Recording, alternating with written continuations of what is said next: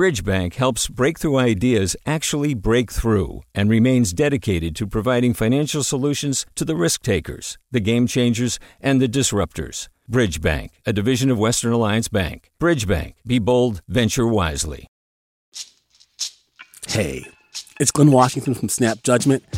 And if you love what you're hearing, and I know you love what you're hearing, please consider becoming a KQED member. You get special access to cool events, behind-the-scenes footage, and so much more. Plus, you'll sleep better at night knowing you did your part for the community you depend upon. It's in you. Please be in it. Visit donate.kqed.org/podcasts to sign up now. That's podcast with an S. Thanks. From KQED. I'm Erica Cruz Guevara, and welcome to The Bay, local news to keep you rooted. Condolences and tributes have been pouring in for Senator Dianne Feinstein, who died in her Washington, D.C. home at the age of 90. Feinstein served in the U.S. Senate for more than 30 years. While she was in office, she was a champion of gun control and a trailblazer for women in politics. But by the end of her life, she was a controversial figure. Some Democrats, who hoped she would step aside for a new generation, grew angry and frustrated with her for continuing to stay in office even as her health declined. At one point, though, Feinstein was the next generation, a woman of many firsts who was breaking glass ceilings for those behind her in local, state, and national politics. I look to building San Francisco's future through leadership, honesty, and creativity. So let's end once and for all the nonsense that a woman is not capable of providing the strength and toughness necessary to do this job. Today, we're revisiting a conversation from back in March. Our senior editor, Alan Montecillo, talks with KQED's Scott Schaefer about Dianne Feinstein's San Francisco roots and the legacy she leaves behind in the Bay Area. Stay with us.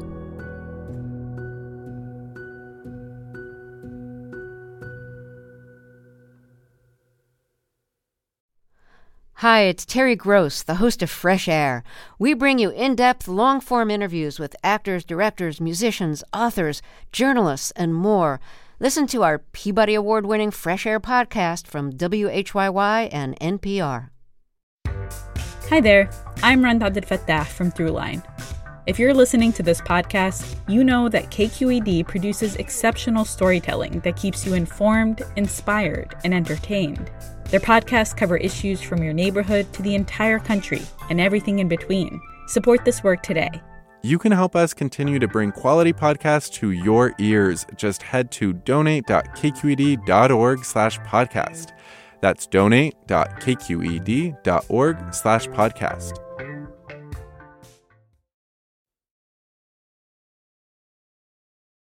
Dianne Feinstein was born Dianne Goldman in 1933 in San Francisco. Scott Schaefer is senior editor of KQED's California Politics and Government Desk. Her father was a well-known surgeon. Her mother was an immigrant from Russia, a former model. Her parents were both Jewish, but she went to Sacred Heart, which is a Catholic school, very disciplined, very academic. She did not have a happy childhood. She had two younger sisters. Her mother was known to drink a lot. She would fly off into a rage for no particular reason. She learned to be an adult as a young kid because she had to take care of her younger sisters. And I think you can see some of that behavior in her as a political figure, somebody who is sort of in charge. She went to Stanford. She focused on political science. She got involved in student government, found out she was pretty good at it and liked it. And obviously that's what she pursued. In 1969, she decides to run for the Board of Supervisors. I believe this is her first run for office. What are her big issues when she decides to run citywide? She's always been focused on sort of the nuts and bolts of government. And that was certainly what she was looking at when she was running that first time. She was closely aligned with business groups. She cared a lot about the economy of the city, the level of taxation, services like Muni. She'd raised a lot of money. She was on television, the very first candidate running for the Board of Supervisors in San Francisco that ever actually advertised on TV. What do you think that the new people can do that the old ones haven't? Well, I don't think the board has really done their homework when it comes to taxation. There are other kinds of taxes which are fair. Seeing her in those early clips, in 1969, I always think of her as a serious-minded politician, somebody who really had her nose to the grindstone and was looking at the budget and reading bills and legislation. I think we can come up with law enforcement programs that really can afford a greater degree of public protection. And I, for one, intend to speak out very loudly about this pollution of our bay with our sewage. As you know, when it rains, all of our raw sewage is dumped into the bay. She very much appealed to sort of the center of San Francisco politics, and she came in first place, and then she became Board of Supervisors president, first woman to do that. This was also a time, as you mentioned, where there were just way, way, way fewer women in elected office. You mentioned she was the only woman who ran in that supervisor's race in 1969. How much did that come up when she was campaigning, and how did she talk about it at that time? I don't think she made a big deal of it. Dianne Feinstein is the kind of woman many ladies could dislike if she wasn't so appealing. She does everything well. She is bright, poised, attractive, and capable. I don't think she wanted to draw attention to the fact that she was a woman. If she was asked about it, and she was, later after she got elected, she would say things like, well, as long as a woman can maintain her femininity and be proper, I think that she can still be a good politician. Just very not wanting to color too far outside the lines. Mrs. Feinstein, how do you feel about being a woman involved in politics? Do you think that that's an asset or a liability? Do you think it's a factor perhaps in your victory or in your effectiveness? Well, I think it's an asset, actually. I think if a woman is able to retain her femininity, if she's able to use it with taste and wisely, if she also has a good brain and common sense and uses these ingredients as well, I think she can be enormously effective. And that was something that later in her career, even though she was breaking these glass ceilings, I think a lot of women felt that she didn't lean into the feminist movement enough.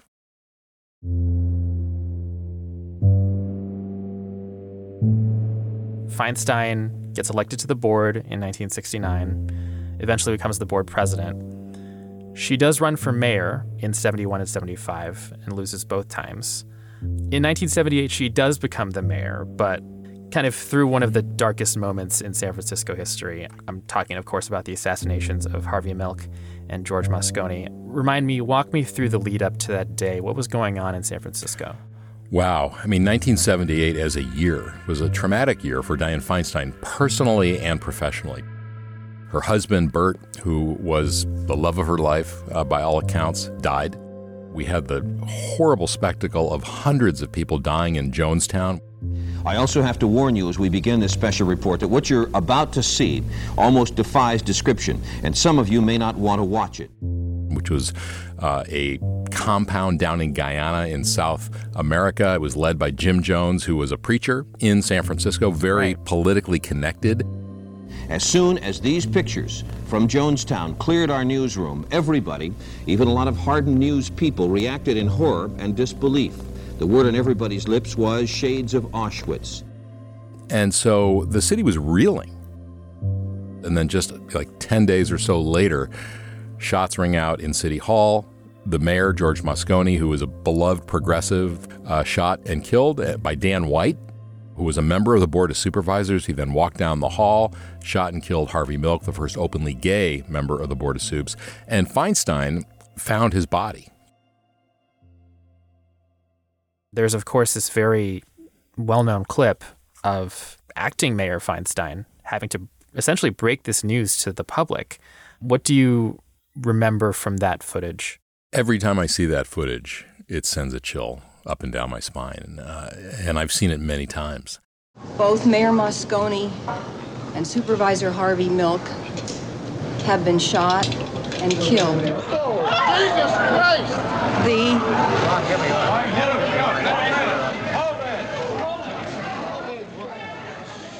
Her self-control, her looking straight out into the middle distance, and breaking the news. I mean, nowadays, we all find out about news instantaneously on our phones.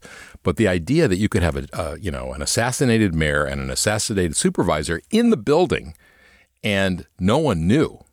And so she delivered the news to a press corps and others who were assembled outside the mayor's office. And so what really stands out was just her shock, her grief, but also holding it together and being strong in a moment when the wheels were falling off the city.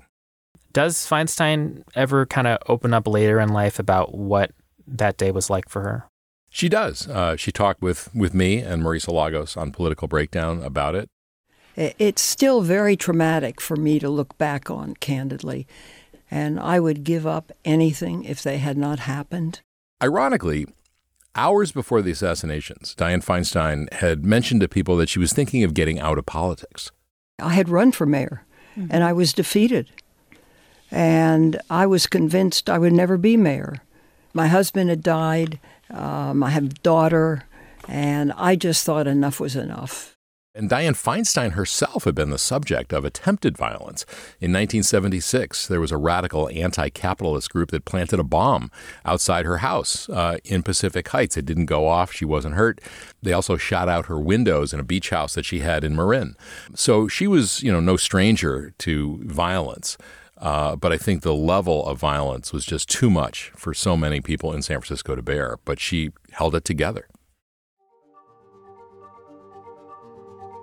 So Dianne Feinstein becomes the mayor in 1978 in the wake of this horrific tragedy. You've already mentioned that this was an extremely chaotic time in San Francisco. I mean, what does she inherit as she steps right into the job? Well, the first thing she has to do is to begin to heal the city, bring the city back together after the assassinations, after Jonestown. And she really focused on the nuts and bolts of city government. One of her big campaigns as mayor early on was to save the cable cars. They needed a lot of repair. They were old. And she said, no, we can't shut these down. These are an iconic symbol of San Francisco. And she led, a group of business people to raise the money to renovate the cable cars. The other thing I should point out in terms of taking over as mayor, 1978 was a big year in politics in that voters in November of that year had passed Proposition 13, which was the so-called property tax revolt. And so the finances of cities and counties and state government were sort of thrown up into upheaval. And so mayors, including Feinstein, had to deal with this sort of huge disruption in revenue sources. And that was the kind of thing she focused on. It was those, really meat and potatoes, make sure the potholes are filled, make sure the police department has enough staffing and that sort of thing, make sure the buses are running on time. And it was in that environment that we saw the dawn of the AIDS epidemic, which was landed right on her desk. This depression of the immune system can lead to a rare form of cancer, Kaposi sarcoma, which shows up as those purplish spots. This cancer has a death rate of 80% 2 years after diagnosis. This is not a benign disease. Yeah, let's talk about that. Tell me more about Dianne Feinstein's response to the AIDS crisis in San Francisco. Dianne Feinstein really stepped up during the AIDS epidemic. It didn't even have a name at that point. They called it GRID, gay-related immune deficiency. At that point, there were just a very small number of these mysterious illnesses that had broken out among gay men. It was very troubling, and it, quickly became clear that this was spreading rather fast. And at that time, Ronald Reagan was president. We had a Republican governor, George Deukmejian, and especially the Reagan administration did literally nothing helpful. And so it fell to San Francisco and Mayor Feinstein. And from the very beginning, as early as 1981, 82, she put money in the city budget to investigate what was happening and put together the infrastructure of what became known as the San Francisco model. But San Francisco got a lot of credit for the San Francisco model of response to the AIDS epidemic. And really a lot of that can be traced back to Dianne Feinstein's leadership. People like Paul Volberding, who was a young AIDS doc at San Francisco General Hospital, would go to her and brief her on what was happening. We were learning a lot very quickly, and she wanted to, I think she wanted to have policies that reflected the best knowledge at the time. In contrast to some places in the country, she really let that science lead her approach to this. She came from a medical background. She had been married to a doctor. Her father was a doctor. She was very interested in data. But when others, like Mayor Koch in New York, were doing nothing or not enough, she really embraced it and took the lead on putting together the system that got the city through a very, very dark time. When we needed money to, hire more doctors, to develop more space at San Francisco General Hospital, to bring people together, to look at research questions in the community, that support for that seemed to me to be always easy. The one big thing that she did that was very controversial is San Francisco had gay bathhouses. And even though the virus hadn't been discovered yet, it wasn't clear what was causing AIDS, there was a sense among public health people that whatever it was being spread by sexual contact among men, and she wanted to close down the bathhouses. And it became a big mess. Ultimately, she got her way. The bathhouses shut down, which I think many would say was the right thing to do. What was her relationship with the gay community like when she was mayor? Well, you have to, I think, look at it in the context of her time. In the late 70s, there weren't a lot of openly gay elected officials. Harvey Milk had been shot and killed. It was somewhat risky in many places to even align yourself politically with the gay community. She did that, and so she won support in her early campaigns for supervisor and later, for mayor. However, she wasn't beloved universally. Feinstein is often criticized by gays for not feeling comfortable with the whole subject of homosexuality. Gays attack her for what they consider her inability to control alleged police harassment of gays. She vetoed a piece of legislation that would have created domestic partnerships in San Francisco for same-sex couples. She never rode in the gay pride parades to this day because I think she's just so proper. Here, she proclaims Lesbian Gay Freedom Week and boosts the gay parade in which she has never personally participated. Well, as you know, I'm not a great one for seeing people going around the city nude, whether they be male or female. I just don't think it's appropriate. I'm a little bit embarrassed by it. There was a well-known civic gay activist who said once about Dianne Feinstein, she doesn't care what we do in bed as long as we're in bed by 11 o'clock. So I would say it was very mixed. And also the gay community tends to be a little more liberal on issues. She was for the death penalty. She was very pro-business. But at the same time, I think looking back, she gets, total credit for how she handled the AIDS epidemic. In the end, was she a popular mayor? Absolutely. I mean, I would say there were people who really disliked Dianne Feinstein. I think there were people who felt she was too conservative, that she was kind of a prude, in a city that is known for kind of outrageousness. But I think her time as mayor has aged well.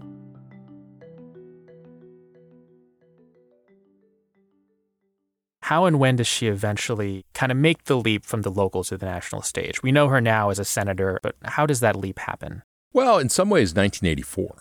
San Francisco hosts the Democratic National Convention, where Walter Mondale nominates Geraldine Ferraro to be the first woman on a major party ticket. And just before the convention, Dianne Feinstein and Geraldine Ferraro are on the cover of Time magazine. Their photos or pictures of them are there with the title, "Why Not a Woman?" for vice president. So by then, she was already developing a national profile. Everything changes in 1991. When Clarence Thomas is nominated by President Bush to be on the U.S. Supreme Court. And there are allegations of sexual harassment and worse from Anita Hill. He talked about pornographic materials depicting individuals with large penises or large breasts involved in various sex acts. The Judiciary Committee, which held hearings into the confirmation of Thomas and which also talked with and interviewed Anita Hill, was all white males. Mostly older, including Joe Biden, who was the chair. And they treated Anita Hill disrespectfully. It is appropriate to ask Professor Hill anything any member wishes to ask her to plumb the depths of her credibility. Why in God's name would you ever speak to a man like that the rest of your life? I've got to determine what your motivation might be. Are you a scorned woman? Are you interested in writing a book? Clarence Thomas barely got confirmed. I think he got 51 or 2 votes.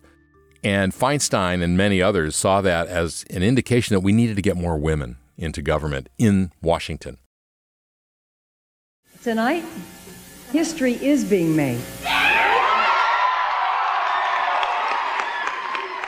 Dianne Feinstein, this Jewish woman from San Francisco, becomes senator, along with Barbara Boxer, who had been in the House of Representatives from Marin. We will be the Cagney-Lacey 1-2 punch for the state of California. And so 1992 was really the year that she and others broke through in this so-called Year of the Woman. The number of women in the Senate went from 2 to 6. Tripling, yeah. Yeah, tripled, yes, exactly. It's much higher now, thankfully. But nonetheless, that was really her big splash, I think, on the national scene. So, Washington, ready or not, here we come.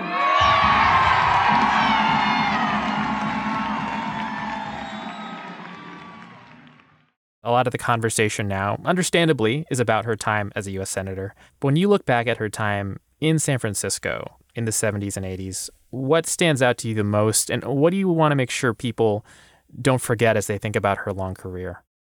Dianne Feinstein broke glass ceilings. She was a pioneer. She went places that no other woman had. She opened the door to a lot of other women running for office. She was somebody who steadied the ship at a time when the city was in crisis. She guided the city through a terrible, almost unimaginable today, AIDS epidemic.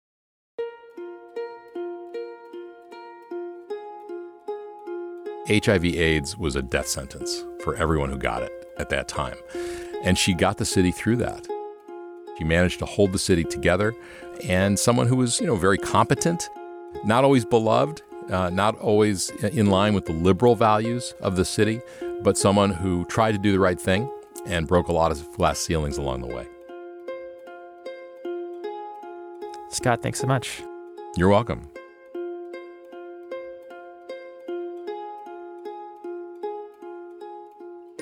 That was senior editor Alan Montecillo speaking with Scott Schaefer back in March of this year.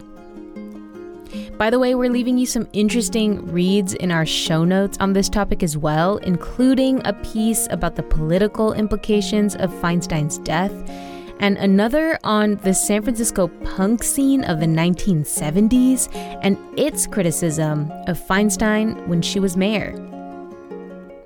This episode was originally cut and edited by producer Maria Esquinca. Alan Montecillo scored this episode and added all the tape. The Bay is a production of KQED in San Francisco. I'm Erica Cruz Guevara. Thanks for listening. Talk to you next time.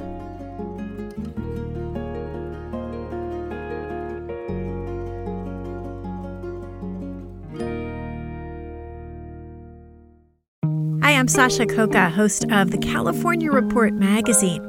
Every week, we bring you stories about what connects us in the giant, diverse Golden State.